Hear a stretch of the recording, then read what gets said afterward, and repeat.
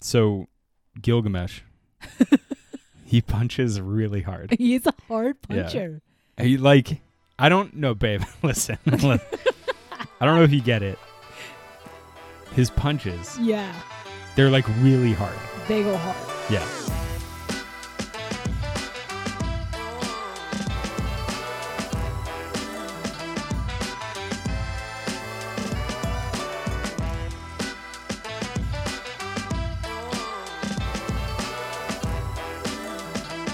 Yeah. But then, I don't know. That's his superpower. Who else do you know who punches hard? Superman? One Punch Man? Is he One Punch Man? I'm not into that nerd shit. Okay. Well, speaking of nerd shit, I have a question for you. Shoot. Put yourself in the shoes of our Lord and Savior Thanos. Okay. If you could control the size of our planet, right?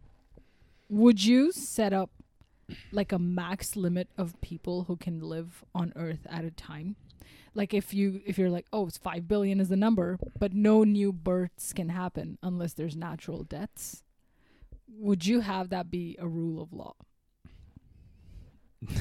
No. Prohibit birds until... No.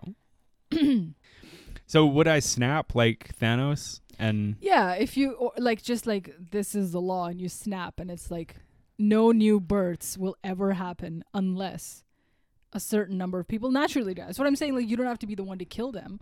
They could die of old age, but until they pass. Why would anyone do that? Because resources. Yeah. Okay. They're limited. We're already at way over max capacity. Can I? I'm asking, would you partake in the final solution of no. Thanos? No. Okay. I explicitly no. Okay. Can I ask, as a non-comic book film watcher, Yeah. why does he do that? Interesting point that you bring up. And I actually have a point of that to be made in this movie that we're talking about today, which is Eternals. So, in the previous Drop Marvel hey, movies... babe. Huh? Drop the. It's cleaner that way. It's cleaner Yeah. that way. Just Eternals. Yeah. So Thanos does it, and Thanos is clearly shown as a bad guy who wills half the people dead with a snap of his finger. I don't want to get to why he does it until we're talking about the Eternals plot. So stay tuned. Okay. Fellow. Because as an outsider to the stupid plot contrivances of the MCU, Stupid. I don't understand why he does what he does. Because he's a celestial. Thanos is? No, he's an Eternal. Thanos is an Eternal? Thanos is an Eternal with a deviant syndrome. I'm already confused. Okay. You know what? We're going to break it down. Anyone played by Josh Brolin has a deviant syndrome. Okay. Yeah. So, welcome. You're listening to The Low Ceiling. I'm John. And I'm Pri the Deviant. I've got a deviant syndrome because I watched this movie. It's weird that they named this movie after the way it feels watching it. Hey, just kidding. Hey, Jimmy Fallon, when you're not straight, you can call me. I got monologue jokes. I wrote that down. That was such a stupid joke. Originally, it was supposed to be called the Celestials. Yeah, that's a dumb name too. What the fuck? Can I just say though, you know why that's a dumb joke? Yeah. Can I just point the finger back at myself? Yeah. Because if you're brave enough, dare I say, if you're man enough to make it past the first, and I'm not joking, 90 minutes of this movie, Yeah. it's actually not bad. The first half of this film is a fucking slog, but it gets better. It gets better. Like, Okay.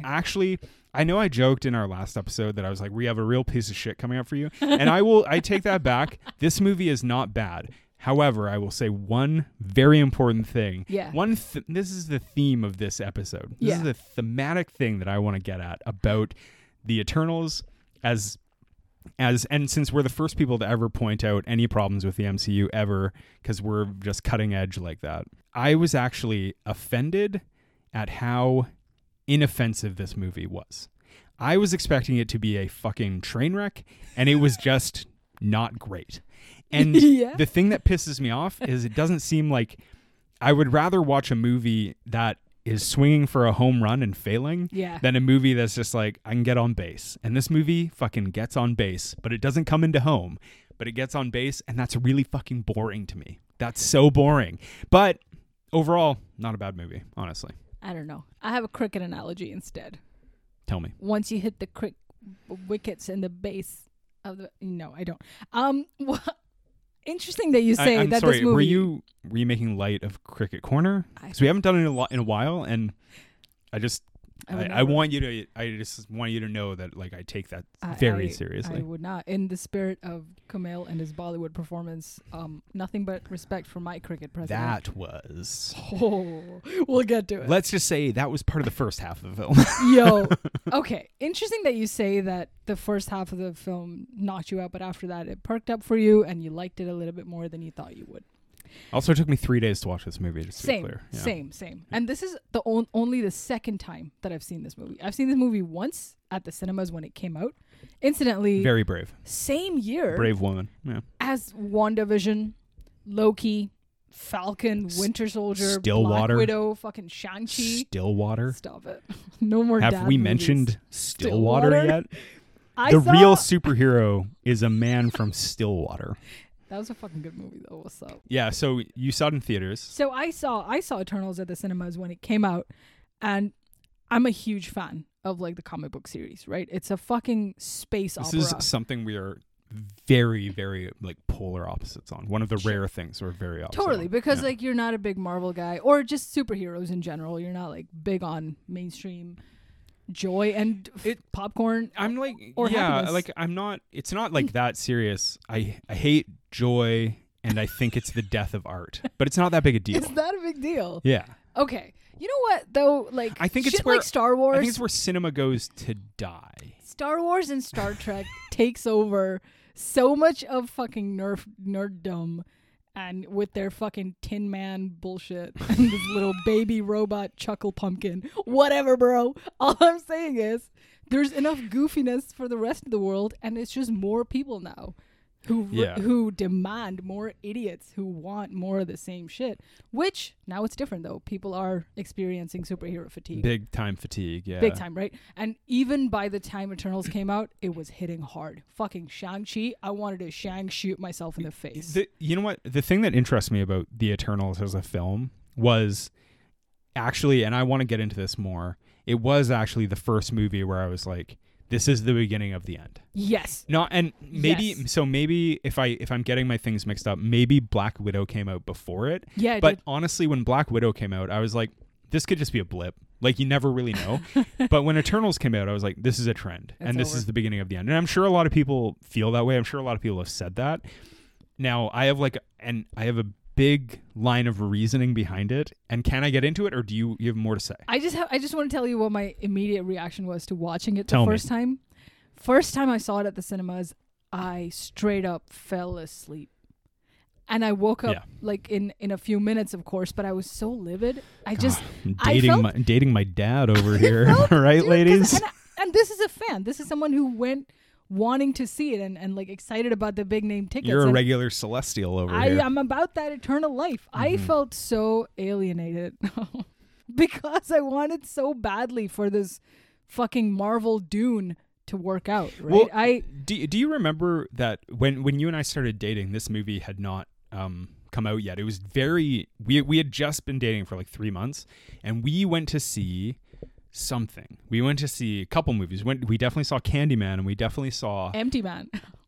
We saw that. Well, funnily enough, they don't play theatrical trailers when we watch films at home. Oh, yeah. But we went to see, I believe, The Last Duel, if you remember correctly. Yeah, fantastic. And we saw the trailer for the Eternals, and I remember leaning over to you and being, the trailer is awful for this movie. Yes. And it's one of those things where I actually take a kind of sick joy in this, where I see a trailer and I'm like, I smell a piece of shit. Because show everything. Because you can tell, like, trailers have their own problems that we don't have to get into, but you can tell from lots of trailers where you're just like, I smell a huge piece of fucking garbage coming. And especially with this movie, I was like, the fact that they only really showed 2 sequences of anything, I was like, this is not going to be good. And one of the problems, here's a big problem with trailers that we don't have to get deeper into. Trailers should tell you what the movie is about. And this film, I was like, I have no idea what's happening in this movie. Oh God, no. And even the thing is too, when you first kind of start this movie for the first hour or so, you're just like, why does any of this fucking matter? Like, why do I care? Why do I give a fuck? And that's like a huge problem. It's funny because when I first saw the movie at the cinemas or even saw the trailers, it was like fucking G10 summit of too many fucking superheroes all jammed into this. That is one of the massive problems of this. And on the second rewatch, now that I watched it over a 3-day period in like a more of an episodic fashion, an hour a day, I really enjoyed the first half.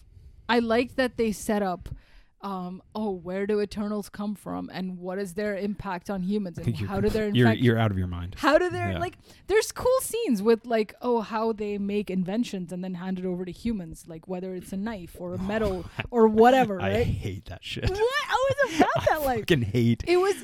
Tyree Henry in this so much. No. This is Gemma Chan. Yeah. Do you think her shoulders hurt from carrying this fucking movie on her back? What are you talking about? She could not emote to save her life. My guy.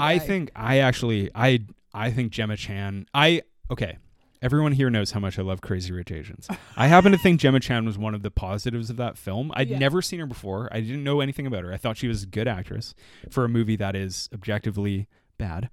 And in this movie, I was kind of like, she might not have been great, but she deserves far better. And I'll tell you why.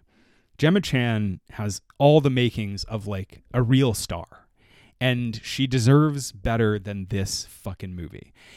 And she could do better. That's the thing. All of these actors it's the thing that blows my mind is like how all of these actors gather together to do some of the shittiest work of their careers. And it's so frustrating because like all of them in different things, you're just like, you're so much better. Except I will say Angelina Jolie, as the movie goes on, she gets better. Barry Keoghan.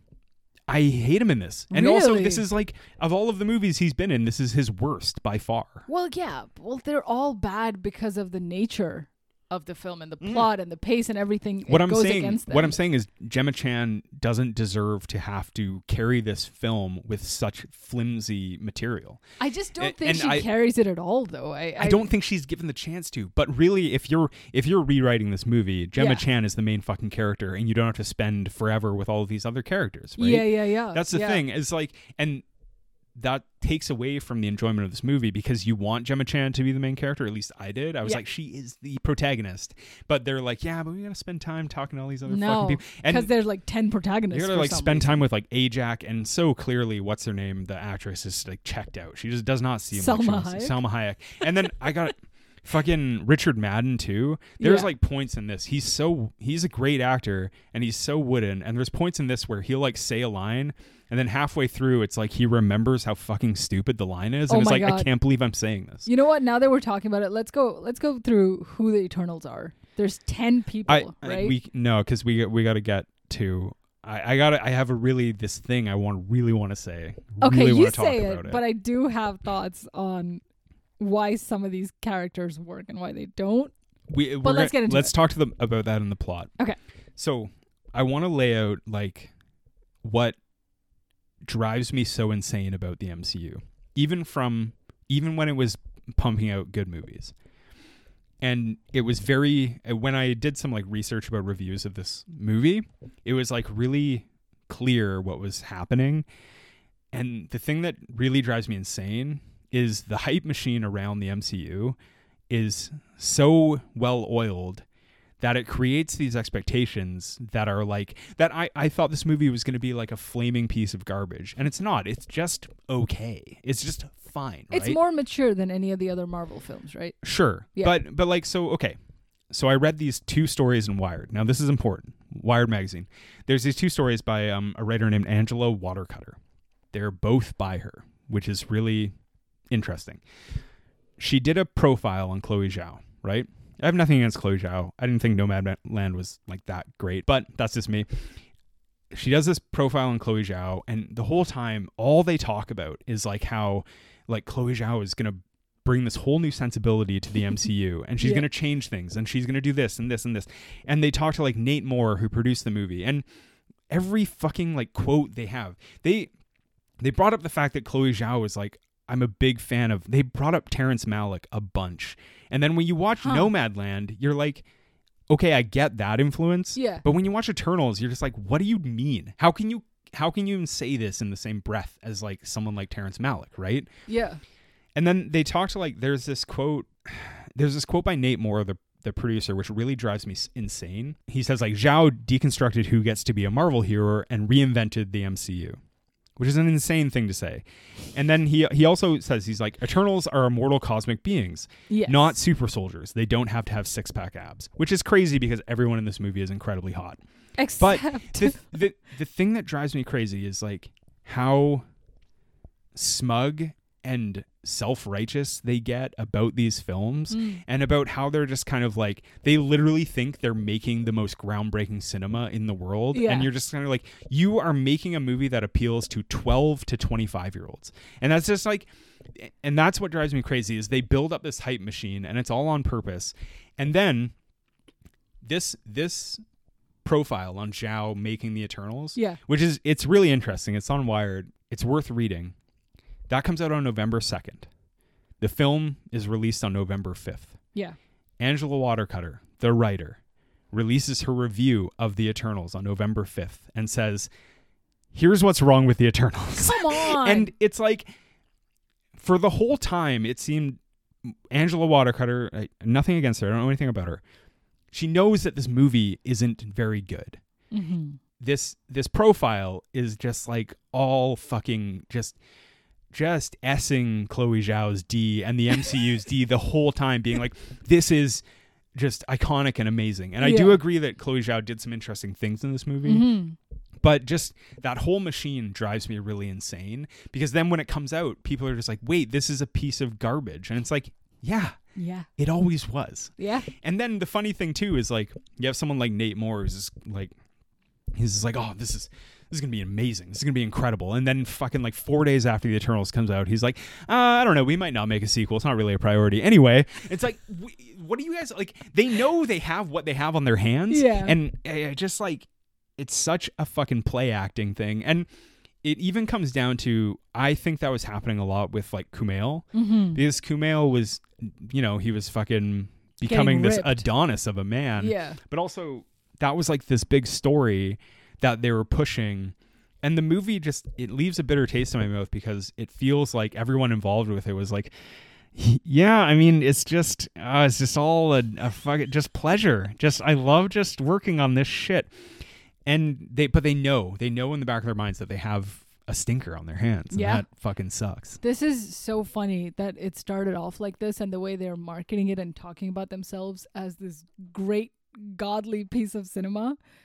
Because when we think about the plot too, not that they wrote it, because this dates back to the 70s, the main thing is that this character Arishem, that is a celestial god super being, to quote Dana Stevens in Slate in her review, Sky Daddy. Yeah. Okay, Arishem the Sky Daddy creates these Eternals, but Arishem, and I have a note here, is this like celestial sperm bank that makes god babies. He just I wrote down, he jizzes into a bunch of other planets to make celestials.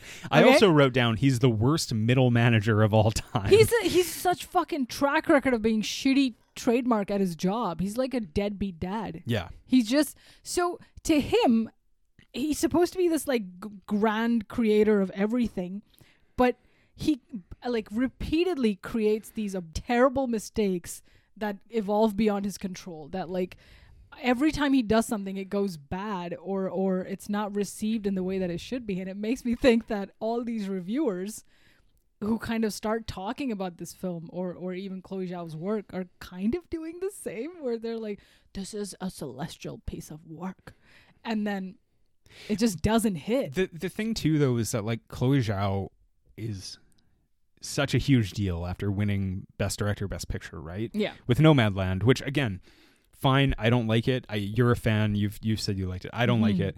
But like, nobody really wants to criticize her in this, like, she's gone from Nomadland to making one of the biggest movies of the year potentially. Yeah. And the thing is that like, as I've said many times, the hype machine behind it all is like very afraid to have a real frank discussion about what the fuck is going on here. Yeah. And can I bring up something else that kind of illuminates this point? I read this interview with Patrick Burley. Do you know who that is? Burley.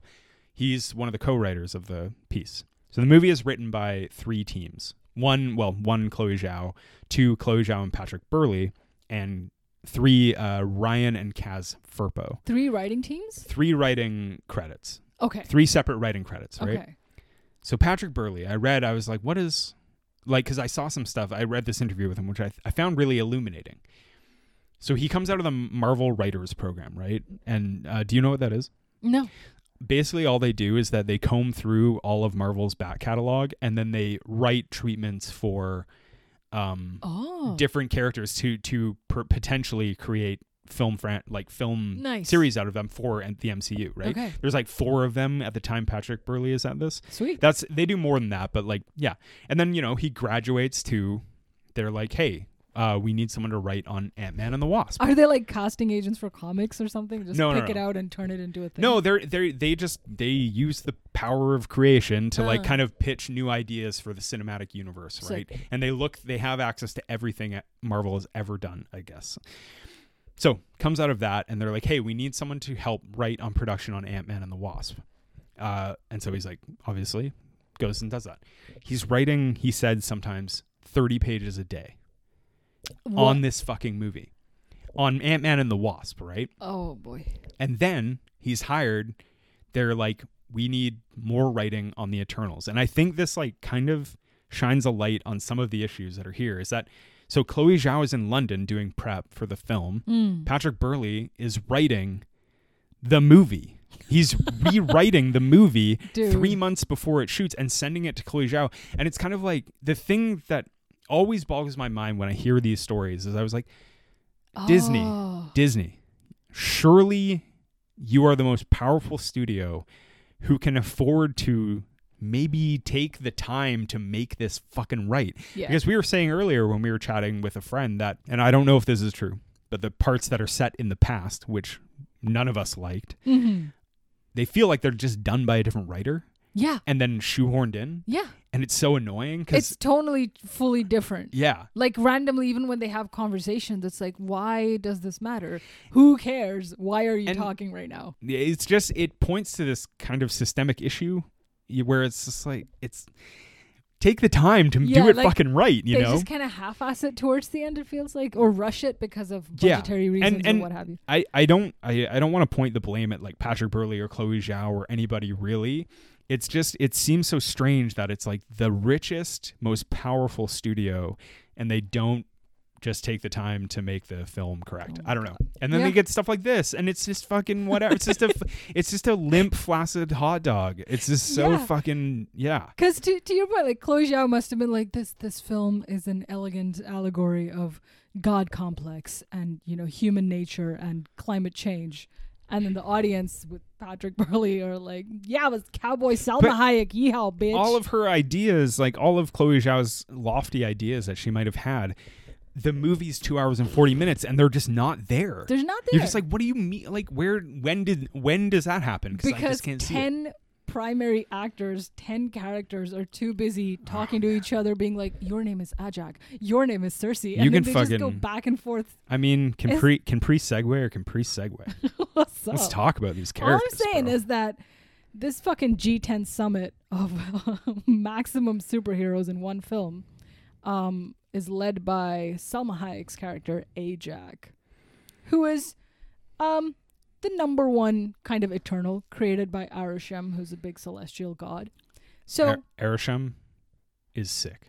Arishem is sick. Arishem has great. Clearly, all of the like CGI budget went into making Arishem fucking tight. Because it's like that, and that is the movie that we should have got, where it's just a fucking space concert. It's a shame that this takes place on Earth. Yeah, honestly, all of it. Yeah. Who gives a shit? Burn it to the ground. Even in the trailer, which again objectively is a terrible trailer, when they show like Arishem, I was like, that does look pretty sick. Yeah. So Arishem is this giant balloon that creates the Eternals out of the palm of his hand. Or Sky Daddy. Sky Daddy.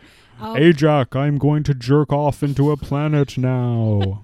It's very like biblical, right? He like, Ajax, should I jizz over here? Jesus Christ. That's I think in the Bible, yeah. So Arishem not only creates the Eternals, before the Eternals, he gives birth to these fucking spicy dogs that are called deviants. Okay, they're just wires and goofiness. Such a stupid idea. But then he's like, "Oh, I created the deviants, but they evolved, and I didn't see that." Oh boy, BRB. I really messed up.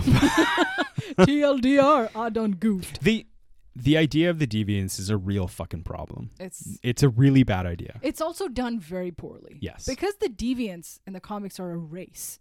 They have things going on. They have personalities. There's like stuff more than just them being feral dogs who eat a triceratops and then become one themselves. Like it's much deeper than that. Not that the movie has to convey all of it. They try to when they turn him human or whatever. But because the deviants become like these bratty kids out of control, Arishem has to create Eternals to keep them in check. Basically kill them and protect the humans.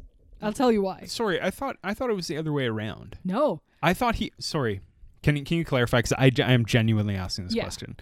How many planets did he jizz in? No, I'm just kidding. So I thought he created the Eternals to shepherd races on planets, to create the energy, to birth the Celestials. Yes. And then he created the Deviants.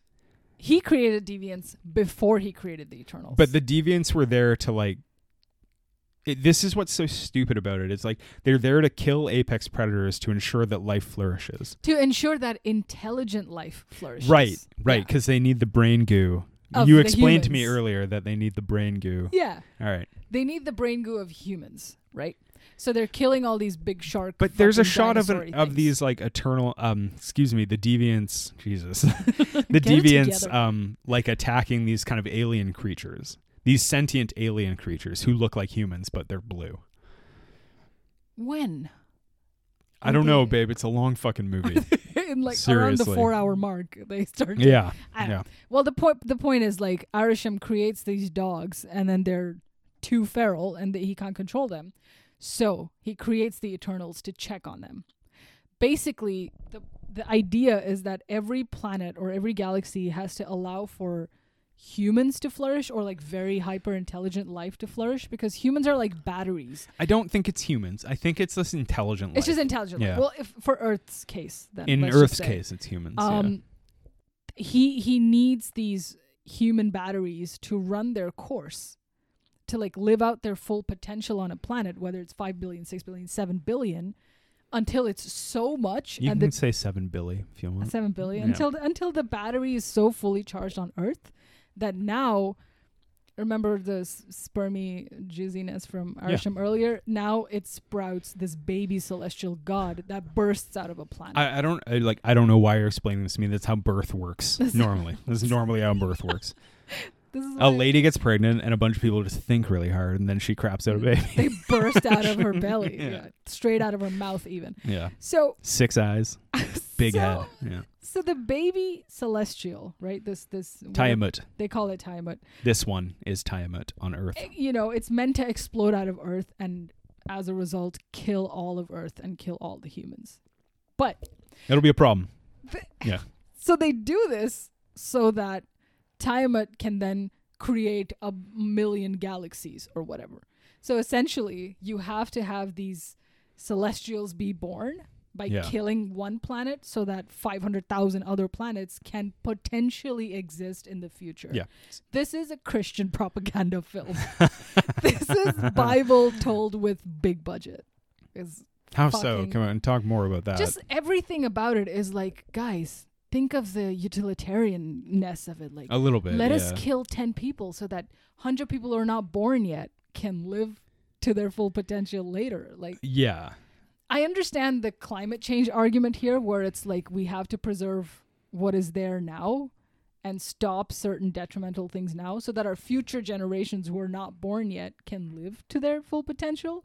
But in this case, it's just, let's just kill the whole fucking planet. Yeah, we'll just make a new planet. It's kind of like it's erasure. Maybe because I'm not a celestial, I don't get it. But it is a little bit like there's so many things in this movie because they deal with like such lofty kind of you know, like you're dealing with a guy who's like practically a god, like Arishem is a god and stuff. And you're just kind of like, why does any of this, like, how can I relate personally to this? Like, why do I, because especially too, is when you think of like the earth giving birth to Tiamat. Yeah. As a normal human where this stuff doesn't exist, like, how do I relate to this at all, I think it's interesting that like Arishem, the number one Sky Daddy, also makes mistakes. The jizz monster. The jizz monster has follies. The jizz monster in the sky. Like it's like giving birth to a kid who grows up to commit 10 murders. Yeah. You are a bad parent. Yeah, but he's like cool with it though. Yeah. He's like, you know what? I'll just make another kid that will kill this kid. And then my new kid. He's also got like 1 million kids. Yeah, like, true. And then he gets pissed off at the end at Cersei. He's like, "Oh, you shouldn't have done that. That was my favorite kid. Those were my best murderers. What the fuck? That was my best one. He was gonna go to Harvard. Space Harvard. That's where it's at. He was going to go to Central Galactic Harvard. But Mom, he was gonna write comics in the newspaper. He's gonna get an SNL. Write on The Office, the remake of The Office. Jimmy Fallon, call this guy. You know, earlier you asked me what's the deal with Thanos and why he kills off fucking half the people across all the worlds. Yeah. So it's not just Earth. They make it seem like he's trying to do it in favor of like sustaining planets and being like, you humans don't know how to be. We got to kill some of yous so the other half can live happily instead of being, you know, it's like, I think in this context, it makes Thanos seem like a good guy because at one point, Selma Hayek's character, Ajak, is like, there are Eternals who have tried to slow down Arishem's will. Yeah. Or like trying to slow down a fucking Tiamat emerging from a planet and destroying it. And because you need billions and billions of people to power a planet to full capacity, Thanos might be cutting that shit in half so that a celestial doesn't burst out of that planet. Right. So, which I think is a cool kind of thought experiment later to be like, is Thanos a good guy overall? Because he says, when I'm done with the snap, half of you will still live. Like, half of you but then still like get to do good. Not Tiamat. Arishem's plan was gonna be like, now you must all fuck all day to make more. You have to. The snap has gotten rid of half of you. Yeah. Now you all have to fuck all day. That's of course, right? But he slowed it down. He slowed down. I have so much lube to pour on the planet. No, he. It's about to get slippery in here. Thanos violated the Prime Directive. Right. I gotta say, man, if I was fucking Cersei and I was getting that Kit Harington dick, I would also be like, I'm not gonna let the Celestial kill everyone. What are you talking about? The fucking the top 3 characters can we so far. Sorry, can we go into the plot? Yes, insane. But that is all the backstory. You're right. Yeah. And then so the 10 Eternals so far, for anybody who's not seen it, bless you. But are Arishem, of course, is the number one guy who creates the Eternals. He's a celestial. But the Eternals are Angelina Jolie, known as Thena. Thena is fucking elegant, mysterious. Wait, can you say the actor and I will try to name the character? Okay. Go on. Angelina Jolie. Thena without the A. Athena, yeah. You drop the A because it's cooler. And I'm going to say their power too. Okay. Swords. Swords and shit. No, babe. Her power is that she has mad cow disease. Oh, yeah, that or too. What a mad weary or whatever they call it, where she hulks out. And when she hulks out, she hella mad, yeah. Who comes to kind of calm her down? Punchy man, Gilgamesh. Big puncher, played by Dong Lee, yeah, I think. Yeah. Great guy, sick actor, terrible role. Hella punch. So he's basically the Black Widow to Angelina Jolie's Hulk. Sure, you're making all these inside jokes that I just don't get. Sun's getting real low, big guy. Go on. Okay. Druig.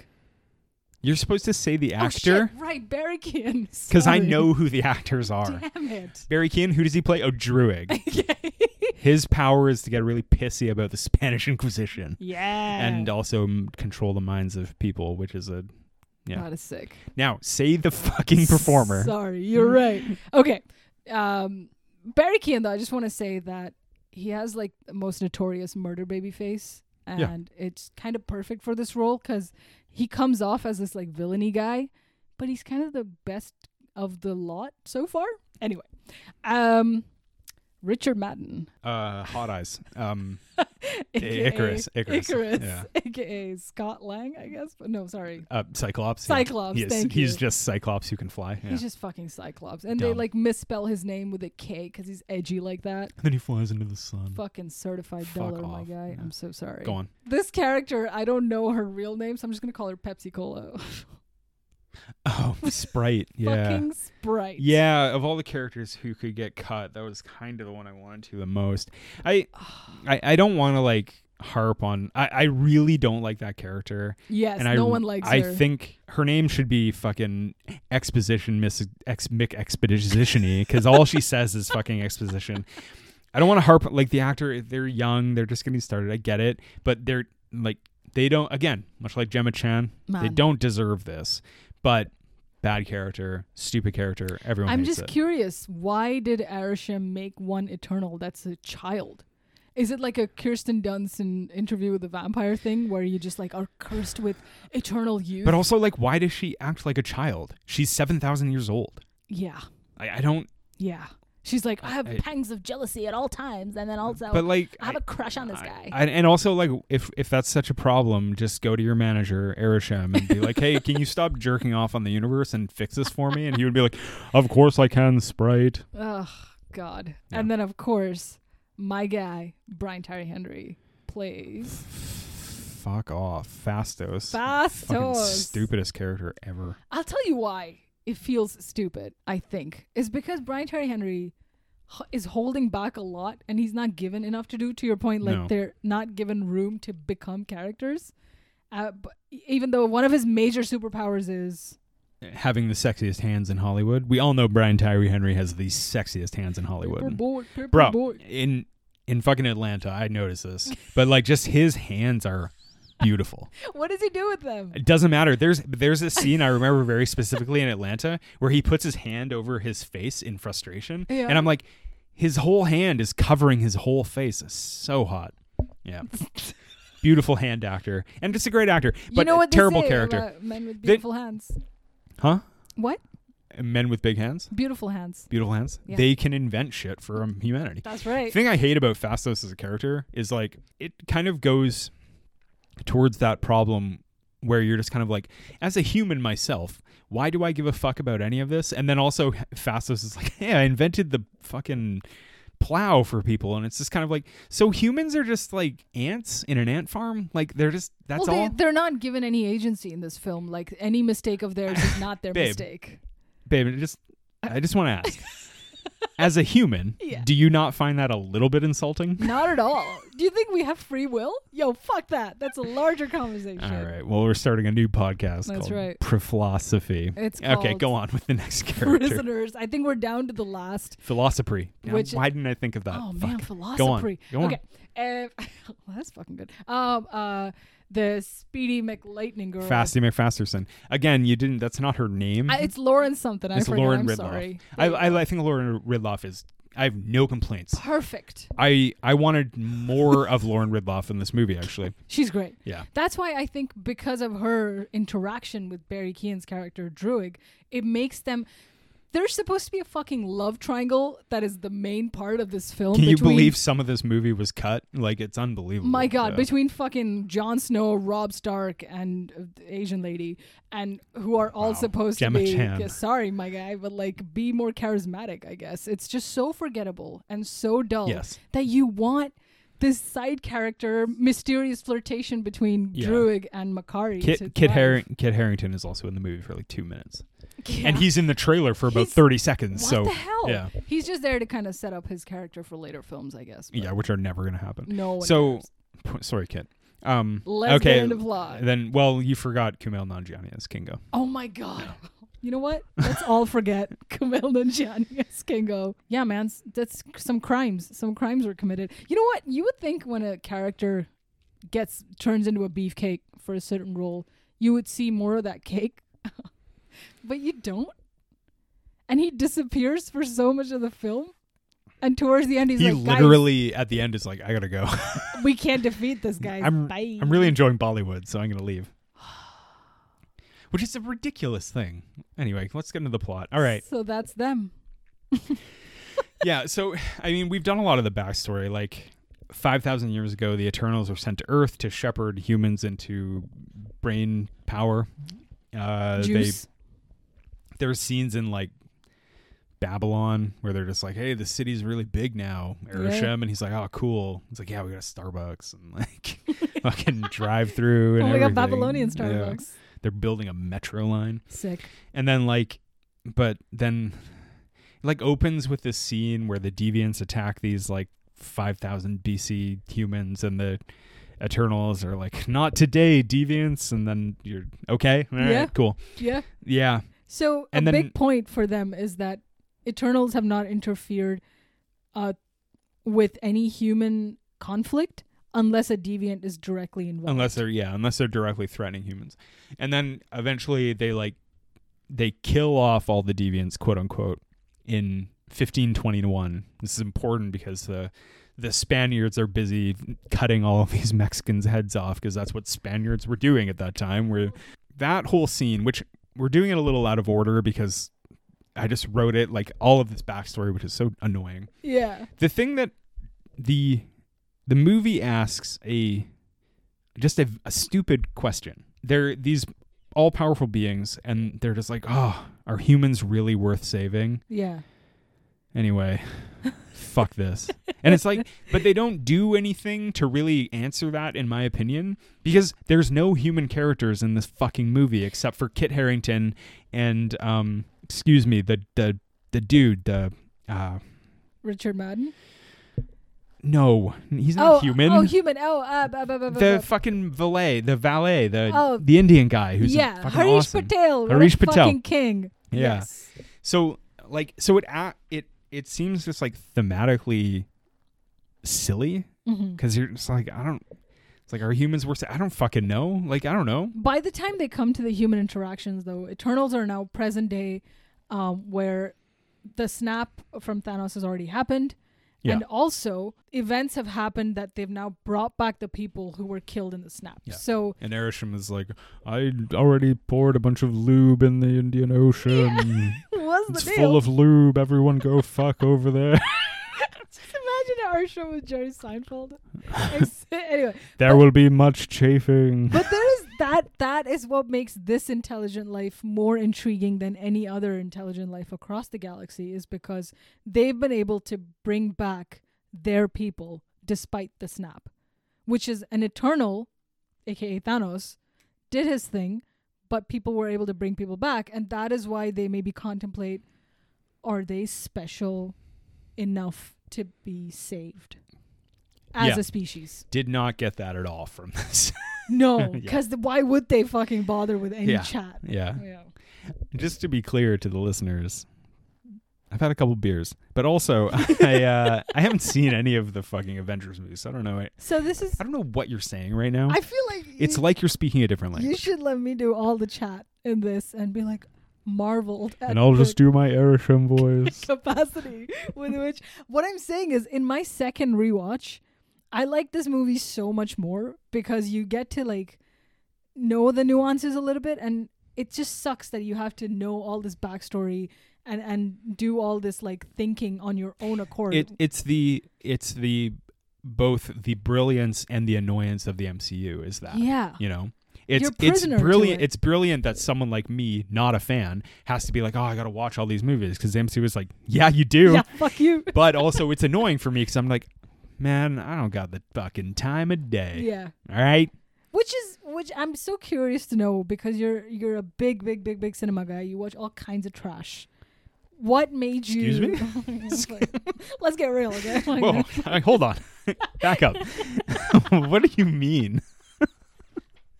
Okay, Fast and Furious 14. What I'm saying is, I have standards. Okay. It's this movie, Eternals, is worth watching because it's more mature, like it's more interesting. There's mythology, there's religion, there's like war conflict, there's philosophical ponderings, and other Marvel movies don't really dabble in that. They mostly go like, okay, protagonist, antagonist, action, done. Yeah, they're mostly the death of art. For children. Yeah. Why not, right? We'll do it for the kids.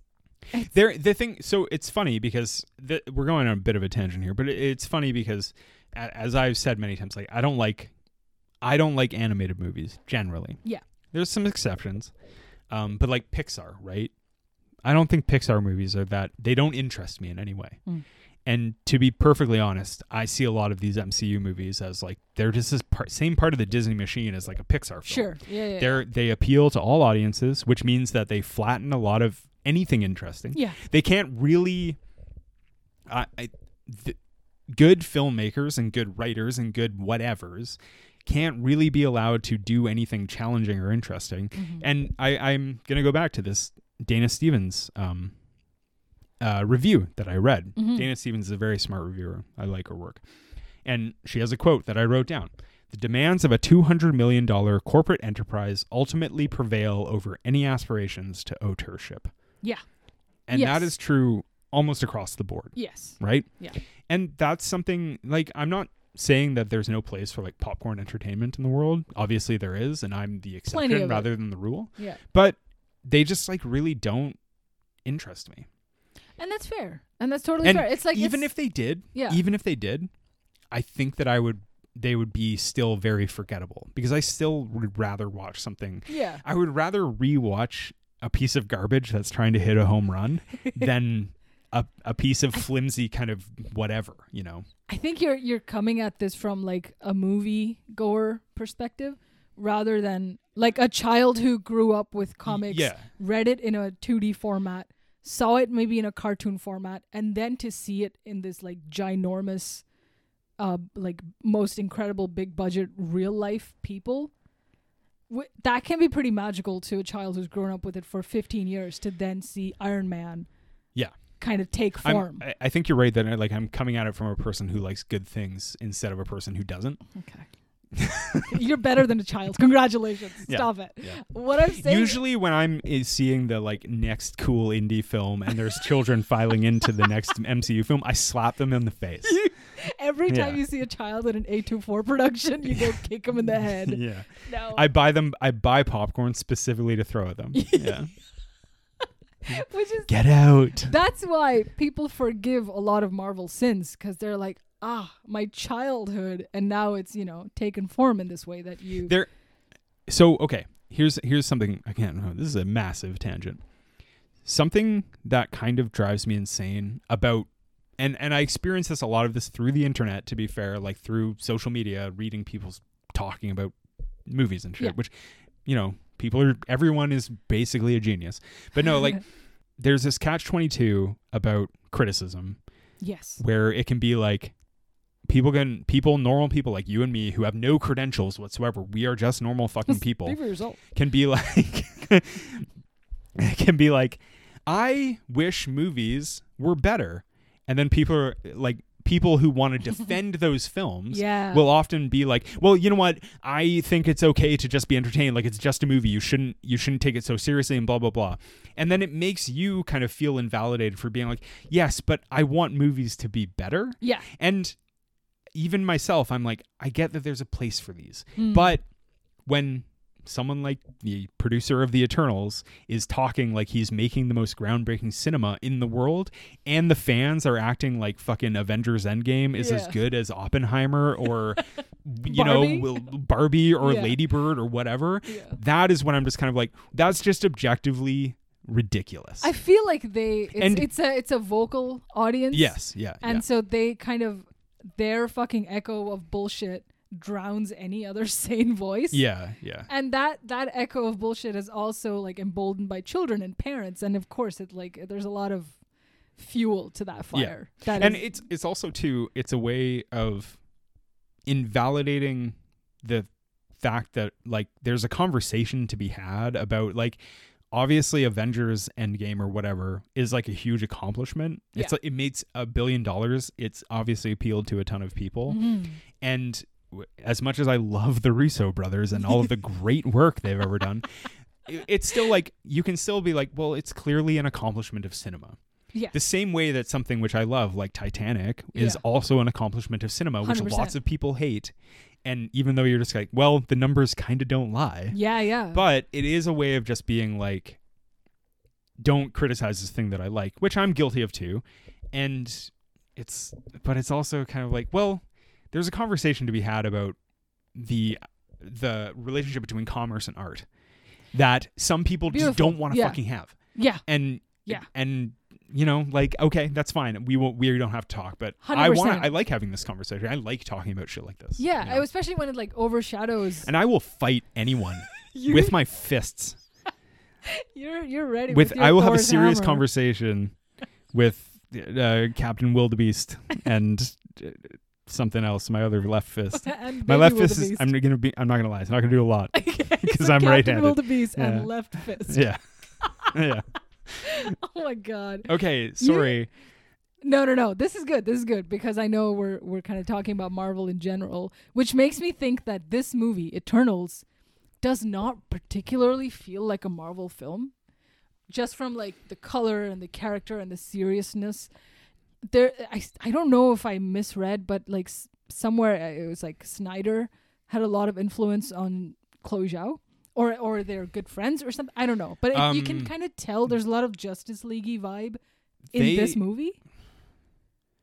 Snyder. I didn't read about that, but it's I don't know if like maybe she went to him or if they talked about, because the writer of Eternals, well, Jack Kirby, he's worked in both Marvel and DC. Mm-hmm. Back then when he wrote the comics. He's a controversial comic book writer. Like in the Marvel universe, isn't he kind of like people like he's not the real deal? Well, he is. Well, it's like a lot of it was like Stan Lee stole credit for what Jack Kirby did and maybe vice versa. Right. We don't have to get into that. But it's like... And they fist fought on top of the Empire State Building. With just left fists because they're old and decrepit and rest in peace. That's how Stan Lee died.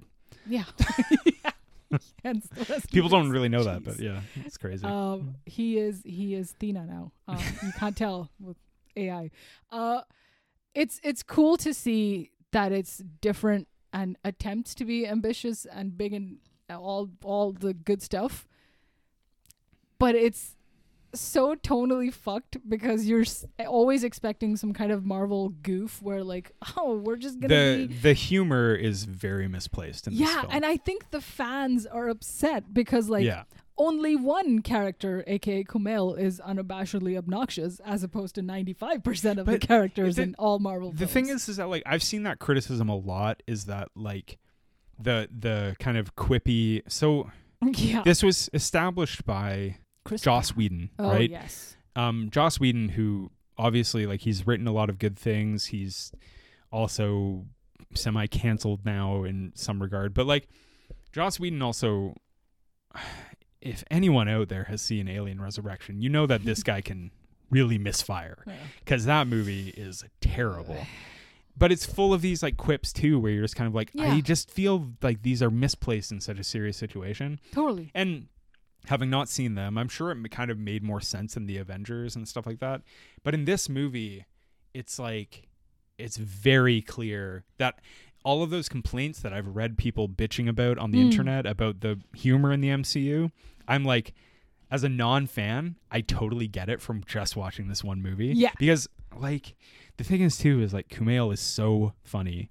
And I'm just like, is he like at a table read just like hanging his head, being like wasted being like funny, good, really good joke there. Yeah, neat. I feel like anytime someone it's fucking else, Jimmy Fallon style over here, man. Anytime someone else had a funny line too, I bet the director or like whoever is in charge is like, hey Kumail, think of a line for this guy, and then they just say it in the moment. It's like, oh, is this beer or a mug of spit? What is going on? It's the laugh track of fucking sitcoms syndrome. And you know what? In the trailer, the joke about fucking the guy breaking the IKEA table, that was in the trailer, and I was always like, boy, that is unreal. Fucking rough, and man. I don't think, like, I don't know who to blame for it. I really don't. But I don't think Chloe Zhao was on the sidelines being like, yeah, I'm loving all the laughs in this film. You know? I think Chloe Zhao, if they could have had their way fully, would have made this be a joint where Frances McDormand drives into set and then kills 6 of the Eternals in a fit of rage. And then that's the tone she wanted to set. But they were like, we got a funny guy over here, so I can get him to write 2 sentences. Yeah. Anyway, we got to get back to the plot. I'm sorry. Yeah. You got to get back to the plot. Let's do it. Okay, so Cersei and Sprite live in London, England. Yeah. Never done an accent about London. And she's fucking hooking up with Dane, and Dane is like kind of suspects that she's a superhero in some way, which honestly, if I'm Dane and I find out she's an Eternal, I'm just like, she's going to look like that forever. Yeah. And Gemma Chan is gorgeous. What a hottie. And he's like, I'm just going to get old and she's going to look like that forever. Lock it down, my guy. Yeah, dude. Put a down. fucking ring on that finger. Okay. All right. Which, you know what? For the longest time, I didn't even know that they were meant to be romantic or in love or whatever. I was just like, is a guy. What about the scene where he like finger blasts her under the T-Rex? Sorry. So inappropriate. This is the only Marvel movie with a quote unquote sex scene. Which I feel like Sesame Street could have done it in a dirtier way. My God. How dare you even insinuate they're there's explaining anything remotely erotic. They're about explaining this to film. Sprite with puppets. They're like, Mummy and Daddy. They. She's like, Sprite, I've been I'm alive for 7,000 7,000 years. Yeah, but you're a bitch. So, all right. All right, it. and so, fuck me. Sorry. So, we've been at this for an hour already. We haven't even gotten to the plot. We're not gonna. Yeah. So a Notes. deviant comes back, and then Icarus comes back and shoots him with his eyes, and he's like, "Oh shit, the deviant's back!" And they're like, "Oh fuck!" And so, sorry.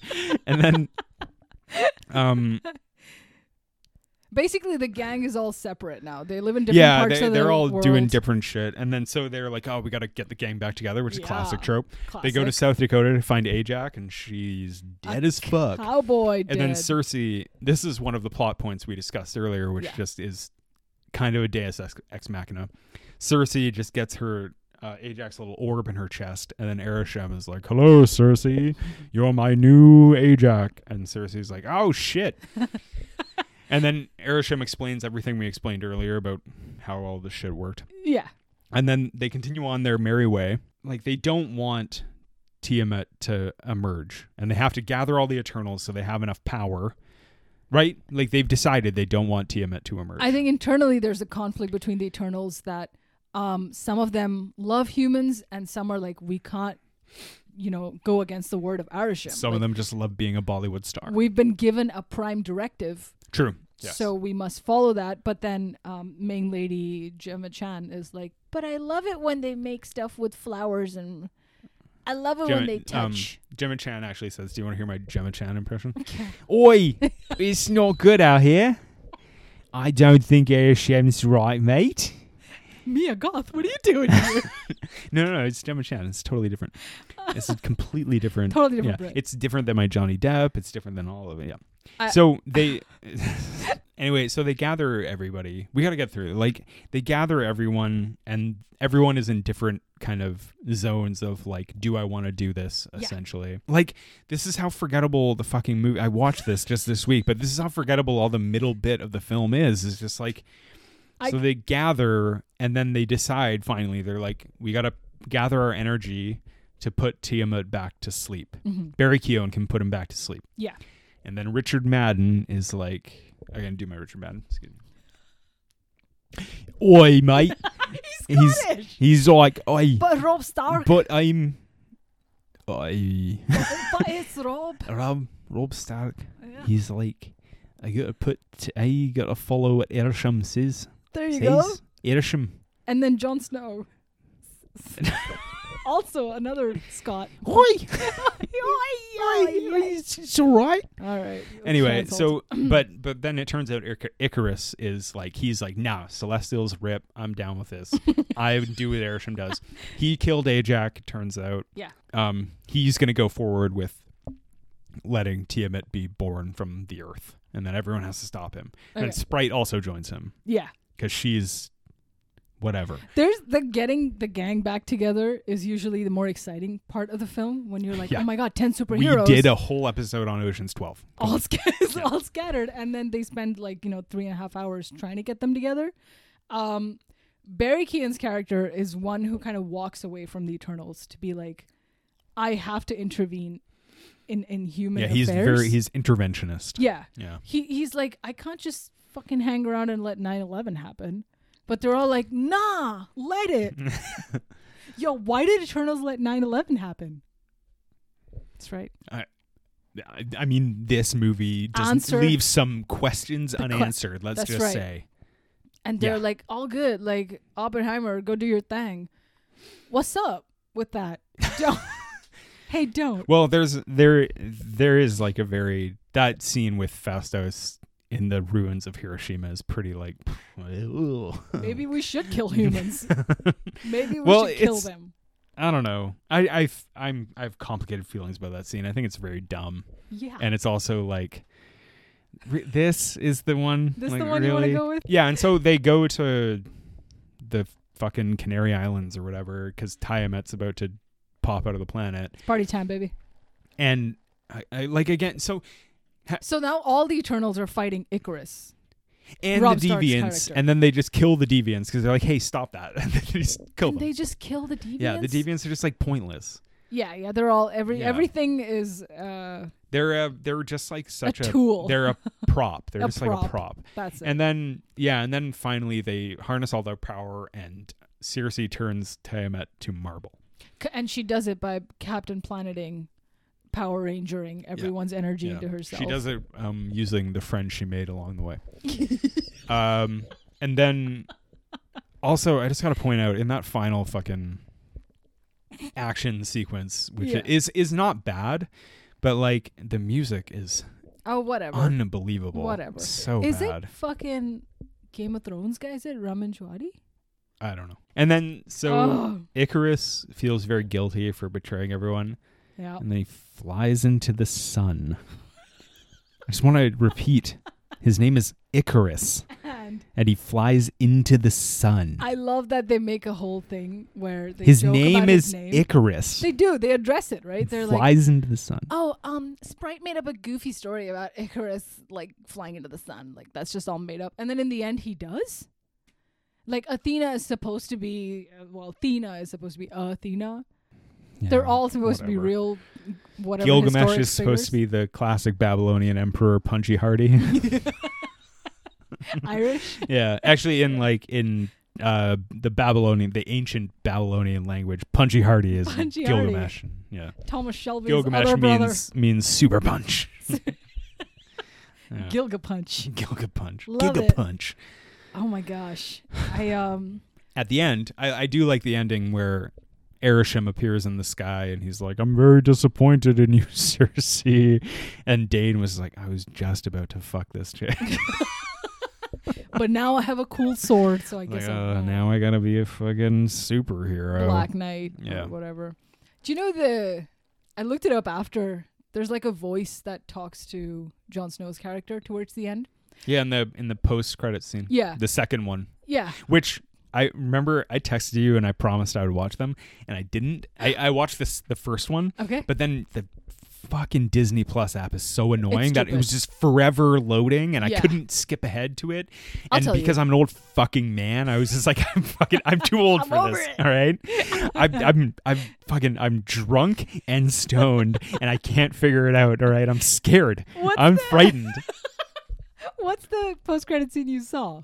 The one with Harry Styles. The one with Harry Styles. The one where I was fucking sure that Patton Oswalt was Jim Gaffigan. I was like, their voices sound so similar. Two sides of the same coin. Harry Styles makes an appearance as the brother of Thanos, known as Eros. Thanos. And he's meant to be like perverted god of love. He's actually a really creepy guy in the comics. It's pretty cool that they had to... The only ounce of charisma in this film is in the last fucking 10 seconds when Harry Styles shows up. And you're like, oh, okay. And then it says Eternals will return. The second post-credit is... Blade. All right, fucking... We talked about it, though, in the Morbius episode. We mentioned the Blade thing. We mentioned it in old Blade movie where Morbius shows up on the rooftop. Right. So...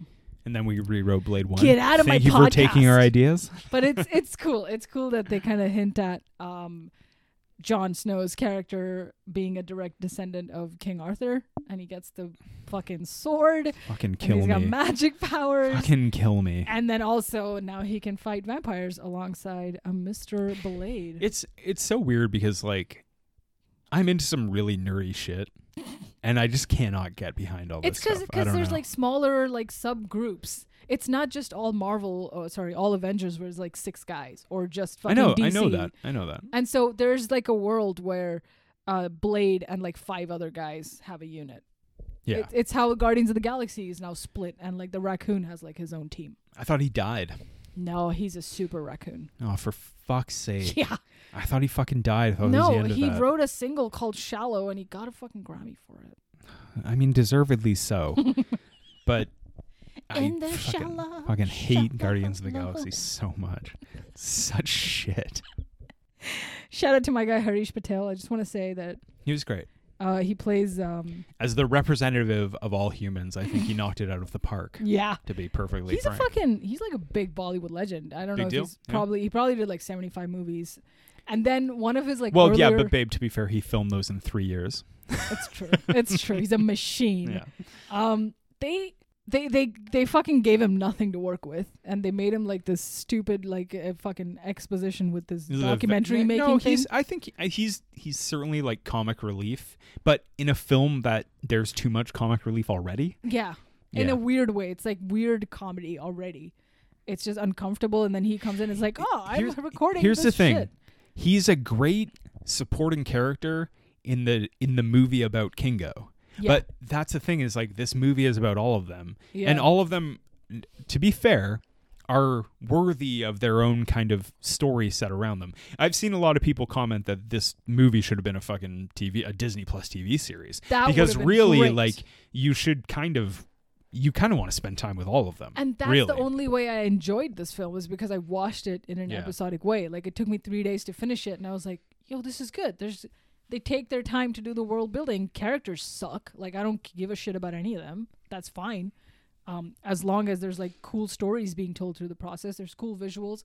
Marvel always knocks it out of the park with fucking fight scenes. The one in the forest with all the deviants. That's where it starts to pick up for me. So I thought fucking I good. actually in retrospect, I think that's the only scene I really like.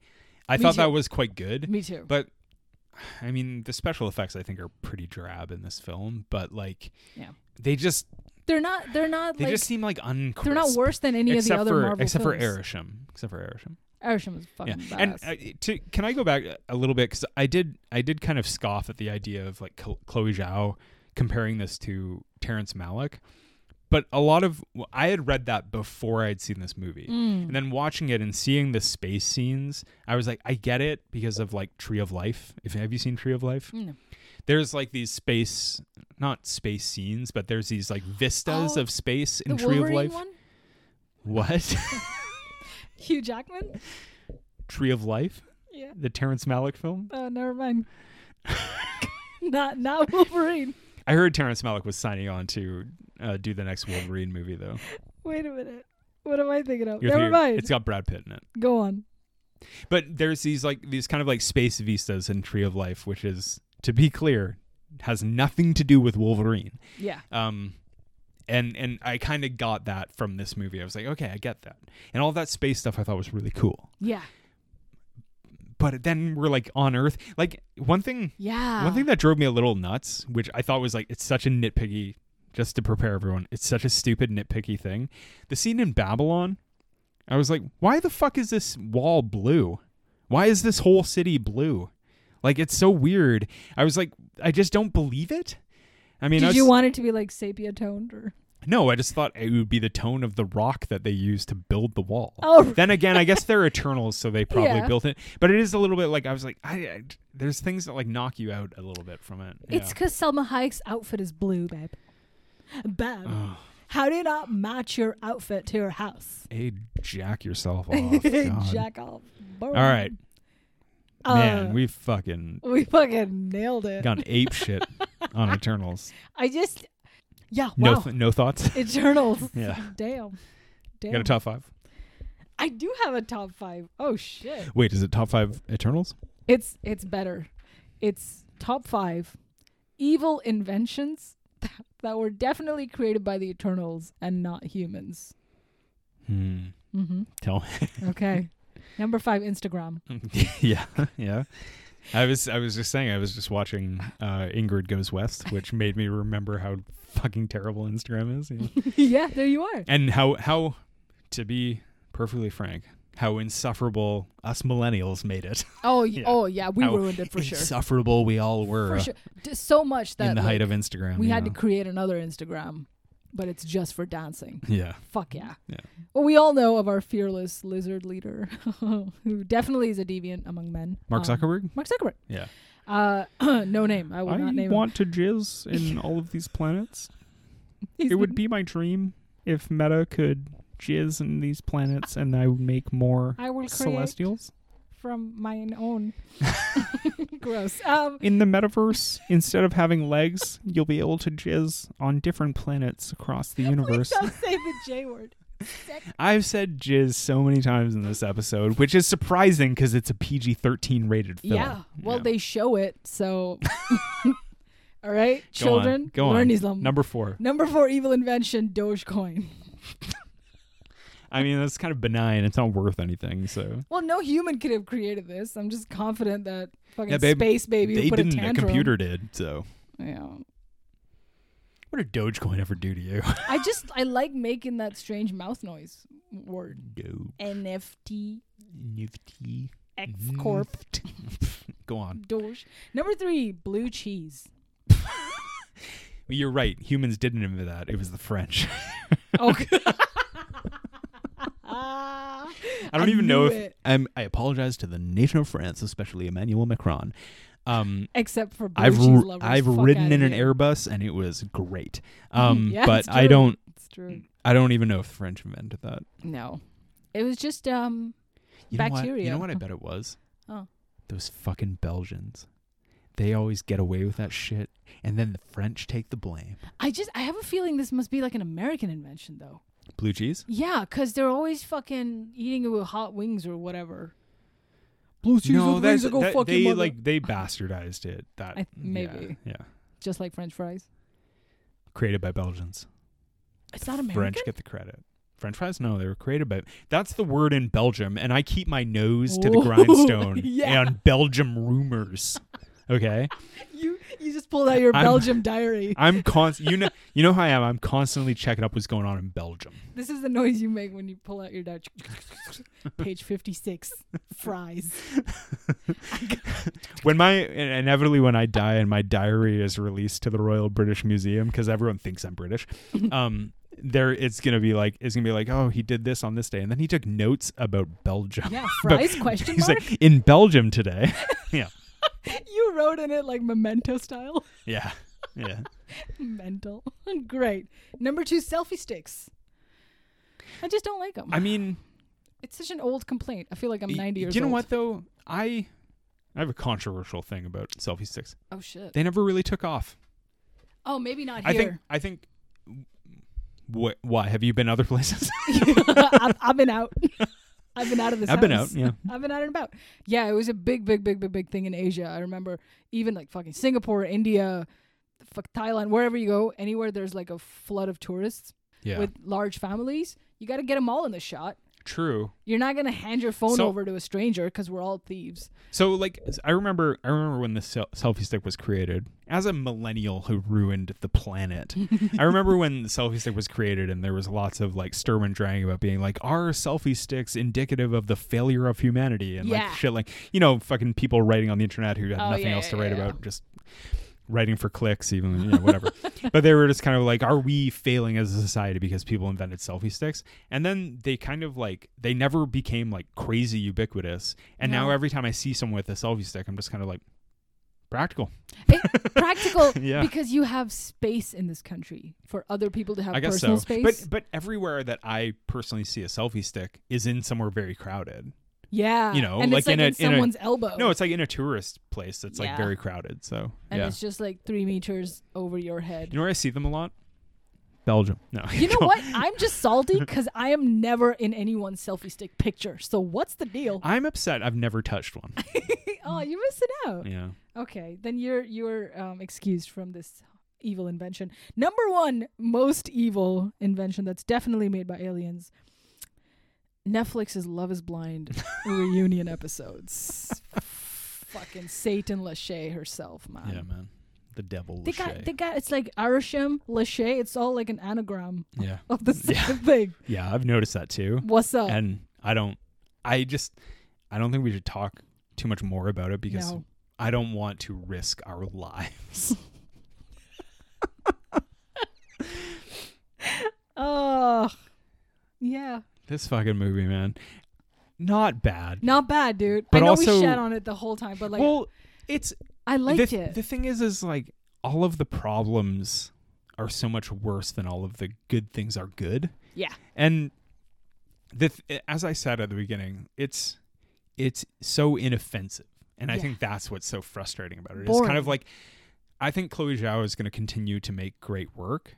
And it's kind of like, I want to see Chloe Zhao's like fucking home run hit, you know, whether it makes it or not, you know. Yeah. I want to see her try. And it's also nice that they're outside of Marvel. Yeah. But I understand. So a lot of criticism gets leveled at the film industry in general, where, you know, directors will make like a small indie and then someone's like, hey, how would you like to make a $250 million film? And while I think that is a systemic issue, I'm also kind of like, well, who says no? Like, why would you say no to that? Yeah. Right?